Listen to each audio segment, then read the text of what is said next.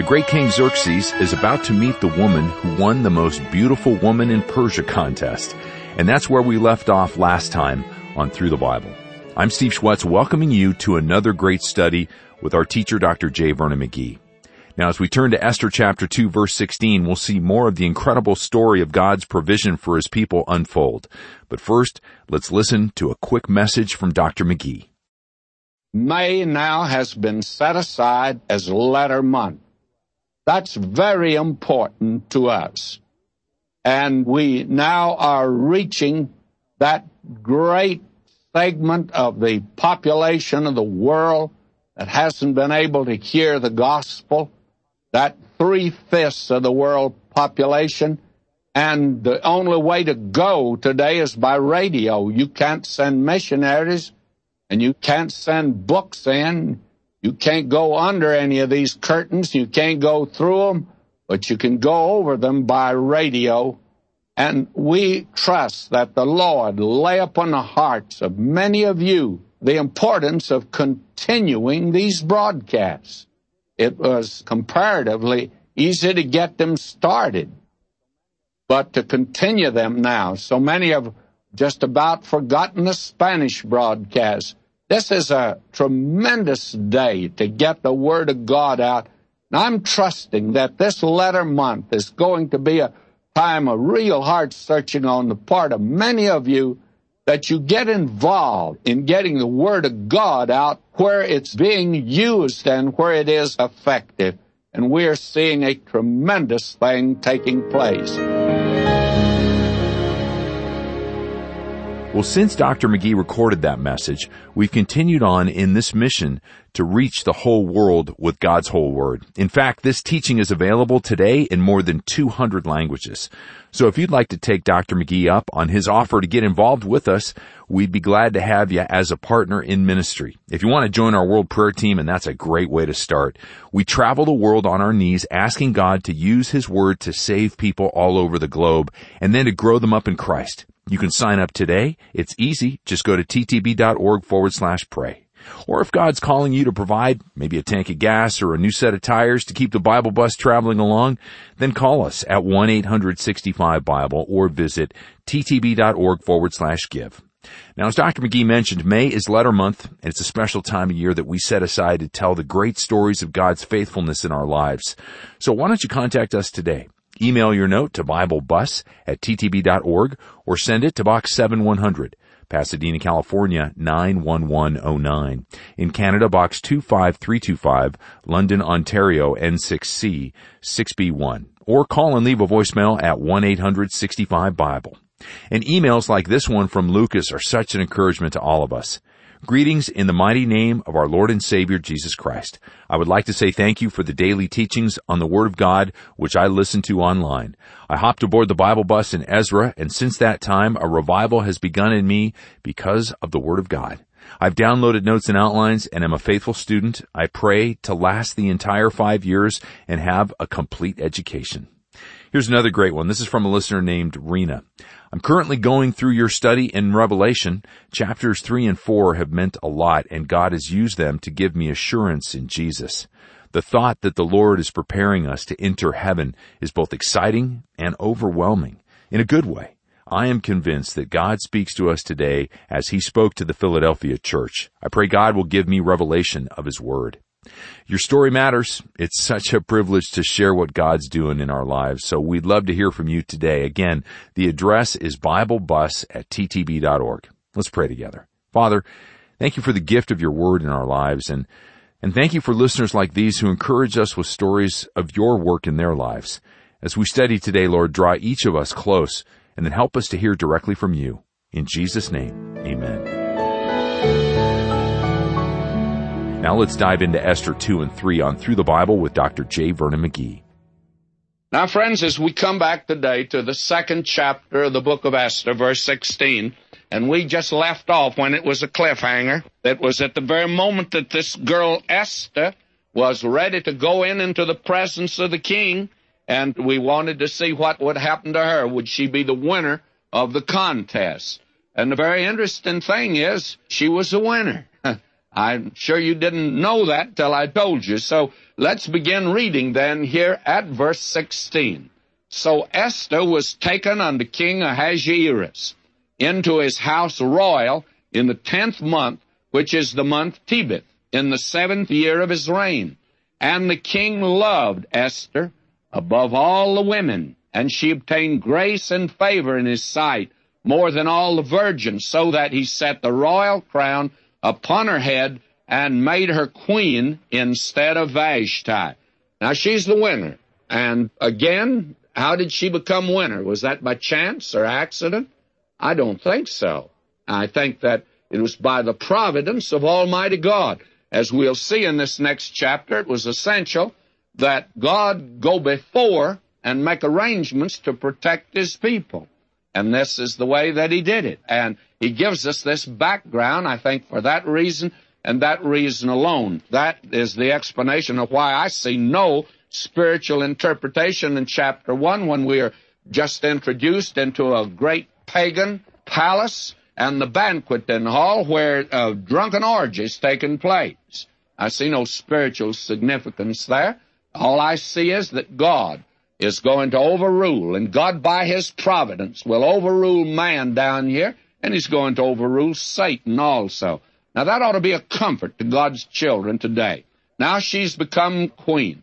Then the king made a great feast unto all his princes and his servants, even Esther's feast, and he made a release from taxes to the provinces and gave gifts according to the bounty of the king. And in other words, he cut the taxes. She was so pretty, and he was so delighted with her that he cut the tax bill of everyone. And I wish we could have some kind of a contest in Washington today if this would help reduce taxes. But all they do is increase the taxes, not decrease them. But the king did that. And when the virgins were gathered together the second time, then Mordecai sat in the king's gate. Esther had not yet revealed her kindred nor her people, as Mordecai had charged her, for Esther had the commandment of Mordecai just as when she was brought up with him. Now, this is a very interesting incident that's recorded here. This girl, she becomes queen. She was beautiful, and it was her beauty that attracted this man to her. And I think there's quite a contrast here between Esther and Ruth, for instance. Back in the book of Ruth, this man loved her, but I think that it was not just simply because of her beauty. Esther won on that basis and that basis alone. Now, the very interesting thing is here that Mordecai, who had some sort of a small position in the palace, he's now at the king's gate. And what does that mean? Well, the king's gate is where the judges sat. Remember old Lot down in Sodom? He was sitting in the gate. He had become a judge down there. And here's Mordecai, all of a sudden is elevated from some minor position in the palace, maybe bookkeeper or something, and here he is out here, and he's a judge. Well, he's a Supreme Court judge, if you please. The question arises, how did this man, Mordecai, suddenly become a judge when he had just a very small position? Was it because of his ability? Well, by the way, I think he's a man of real ability, but I don't think he got it that way. You see, Esther has just recently become queen, and I have a notion it happened something like this. The queen was sitting next to the king one day, and there was a lull in the business, and he began to talk with her, and she said, by the way, you have a man here in your kingdom, a man of real ability. Fact of the matter is, he raised me, and he's a very excellent man. He'd make a good judge if you ever have an opening. And the king says, well, that's quite interesting. I just had an opening. I'm firing one of them. I'll be glad to make him judge. And all of a sudden, Mordecai finds himself elevated to a place of judge. That's called nepotism today, and still the same thing. I went to visit a friend of mine who'd been elected to office, and I found out the whole family was working in the office. They all had jobs, by the way. There's many that are like that today. I guess that's human nature, but this is interesting. But there's another little incident that takes place that's rather important here. We see in verse 21, in those days, while Mordecai sat in the king's gate, two of the king's chamberlains, Bigthan and Teresh, of those who kept the door, were angry, and they sought to lay hands on the king Ahasuerus. And the thing was known to Mordecai, who told it unto Esther the queen, and Esther informed the king of it in Mordecai's name. When inquiry was made of the matter, it was found out. Therefore they were both hanged on a tree, and it was written in the book of the Chronicles before the king. Now, this is quite an interesting incident. This man Mordecai was sitting at the gate. The crowds were coming and going through the gates. There were two men that he heard talking. He heard them mention the name of the king.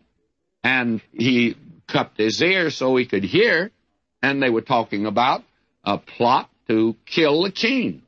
And so Mordecai immediately got word to Esther. And Esther, sitting on the king's right side, why, she reached over and said to him, by the way, you sure didn't make a mistake making this man Mordecai the judge that you have.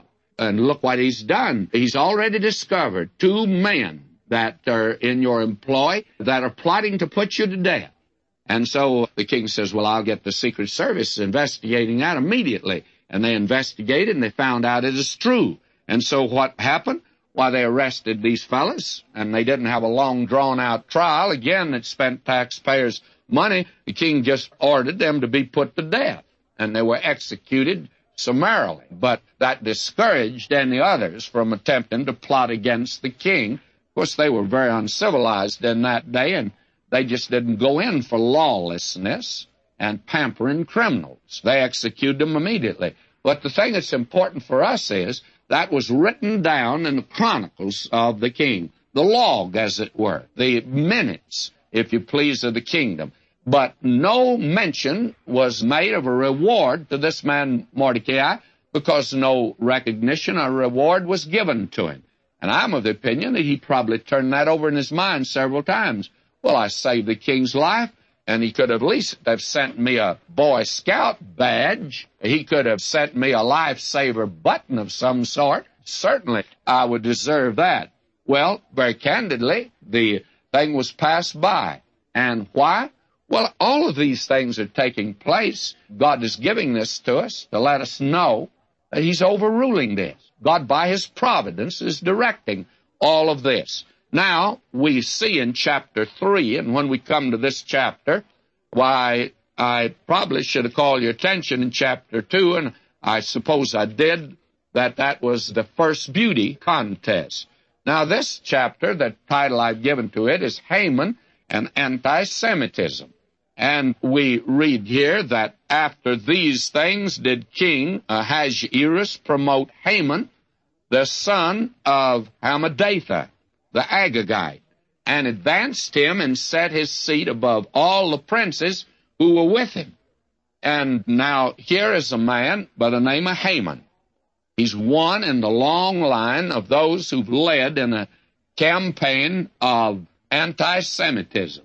And this goes back of Haman to Pharaoh in Egypt. You remember, he tried to eliminate these people by killing the firstborn. That was his way of cutting down on the population explosion. But it was to eliminate the nation Israel. And now we have Haman. And you can move down through the history of this world, and you'll find that again and again there have been attempts made to eliminate these people, all the way from Haman to Hitler, by the way. And today, we're told that in Russia, that there is a real wave of anti-Semitism. Now, God at the very beginning began to protect these people. He had to, because they were to be the custodians of his revelation. The revelation God had for man would come through these people, and also the Savior, the Messiah, would come through these people. And it has. God said to Abraham, I'll bless them that bless thee, I'll curse them that curse thee. Now, whether you like it or not, God's made good on that. That has been literally fulfilled down through the ages. And God even went a step farther in Isaiah's time. In Isaiah 54:17, this is what he said, No weapon that is formed against thee shall prosper, and every tongue that shall rise against thee in judgment thou shalt condemn. This is the heritage of the servants of the Lord, and their righteousness is from me, saith the Lord. Now, God says no weapon against you will prosper. And a great many people thought that Hitler might become a world dictator. And our nation, in fear, we rushed into World War II. And there are a great many people that say today that we should not have entered Vietnam. I agree with that.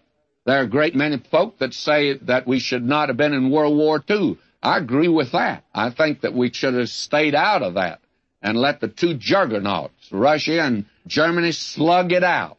And then when they both got so weak that neither one could fight, then we could have stepped in, which we should have done at that time, and we should have, of course, supplied all of the material for the Allies. But this idea of always shipping our manpower abroad, I think, is entirely wrong. But at that time, we were frightened of Hitler. Many of you folk can remember that we thought this man's moving to world dictatorship, and it sure looked like that he was at that particular time. Well, God has stopped him. God stopped Haman. God stopped Hitler. Now we are beginning to see why God has moved Esther to the throne. Because if she hadn't been there, this anti-Semite, Haman, would have exterminated these people, because that certainly was his intention. Now notice who he is. He's called an Agagite. And if you go back, and I'm not going to take time to go back today, but if you go back into 1 Samuel, for instance, why, you will find that at that time, 1 Samuel 15:8, the Agagites were actually Amalekites. The Agagite was the royal family. And God told Saul to exterminate the Agagites. And a great many people think that that's very cruel of the Lord to do that. But you see, when the Lord commands something, it may sound cruel to you and me, but he has a reason for it, because he knows something we don't know. I always feel these people that are finding contradictions in the Bible and appear to be so clever today, they appear to be a little smarter than God is, and they know something that God doesn't know, that in his word the Lord slipped up and made a mistake. Well, the one who slipped up and made a mistake is the one who, in this particular case, says, "My, isn't it a shame that God would give a command to destroy the Agagites?" Nice, sweet little Agagites. Well, if this man, Saul, had destroyed the Agagites, there'd have been no Haman. And I'm of the opinion that 1 or 2 million people expired because of this man, in spite of what was done to head him off, that many had to die because of his presence. So I'm of the opinion to have gotten rid of a few Agagites back there in the days of Saul would actually have saved human life. It would have been a good measure, not a bad measure at all. But you see, the critic didn't seem to know what God knew, and God knew what the future was. But now here he is. He's a full-grown Agagite, and he's a man of real ability for what happens. Why, the king has advanced him, and he's put him above all the princes who were with him. And that means he's now made prime minister, and he occupies a unique position. Now we are told, and all the king's servants who were in the king's gate bowed and did obeisance to Haman, for the king had so commanded concerning him. Now the king set out word. He said, "I have a new prime minister. His name's Haman, and I want you to bow before him and recognize his position." And then we're told here, "But Mordecai bowed not, nor did obeisance to him." Now, friends, I'm prepared to change my mind about this man, Mordecai. I told you I'd have to do that, and that's exactly what we're having to do, is to change our mind concerning this man. I feel like now throwing up my hat in the air, because this man now refuses to bow down, and that seems to be something that's quite unusual. I think all of these other flunkies that were there, they went down on all fours. That's the way they bowed in that day, not just bending at the waist. They went down, and here stands this little short fella there looking out over the crowd, and he's not bowing at all. And why doesn't he bow? Well, this man was brought up under the Mosaic law. He'd been told not to bow to anyone but God. God was the only one. Thou shalt have no other gods before me. You're not to bow or to worship and to do anything like this. So this man's not about to do that. Now may I say this concerning Mordecai. Mordecai and Esther, they were not faithful enough to go to Jerusalem, but they are willing to jeopardize their life in order to save their people. Therefore, I'm sorry what is said about Mordecai. And you and I today need to recognize this. Let God determine who's faithful. We're not the ones to determine that. And this man Mordecai is not a clever politician here. This man is not bowing because he does have a background, and in that background, though he's disobeyed God, not returning, he has a background of not bowing to any but God. Now we have in verse 3, Then the king's servants, who were in the king's gate, said unto Mordecai, Why transgresseth thou the king's commandment? They said to him, You're foolish. You're jeopardizing your position and your life. Go down on all fours before him. But this man didn't do that. And it came to pass when they spoke daily unto him, every day now, this man Haman had come in. And when he did, all of them went down on all fours except Mordecai. And he hearkened not unto them. But they told Haman to see whether Mordecai's words would stand, for he told them he was a Jew. Now he had not revealed his nationality. And finally, these others, they said, Why, this is foolhardy. It's absurd. Why won't you bow? And finally, he had to tell them. He said, I'm a Jew. And the minute he said that, in that day, he gave away his religion. He worshiped the one and only God. He had been taught in Deuteronomy, the 6th chapter, Hear, O Israel, Jehovah, thy Elohim, is one Jehovah. Jehovah, thy plural God, is one Jehovah. And he was to declare to the world, the ancient world, a world of idolatry, of the unity of the Godhead. Now, we today are not in a world of idolatry, of polytheism. We today are in a world of atheism, not polytheism. And we today are to declare the Trinity, Father, Son, and Holy Spirit.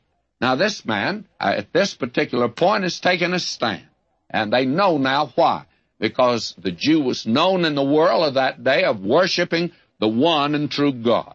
Now, in verse 5, And when Haman saw that Mordecai bowed not, nor did him obeisance, then was Haman full of wrath. Now, ordinarily, if he's a big man, and they called it to his attention, he said, Oh, forget it. He doesn't want to bow. If he wants to be different, let him be different. But this man, Haman, is annoyed by this to the extent that he hates this little man, and he's not going to just take out his hatred on him. He's going to take it out on his people. And in verse 6, he disdained to lay hands on Mordecai alone, for they had made known to him the people of Mordecai. Wherefore Haman sought to destroy all the Jews that were throughout the whole kingdom of Ahasuerus, even the people of Mordecai. Now, we see the plot. This man is working to destroy the entire nation of Israel.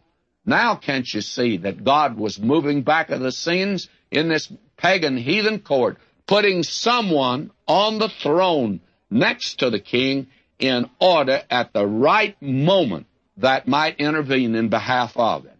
You see, standeth God in the shadows, keeping watch over his own. And how important that is to note here, my friend.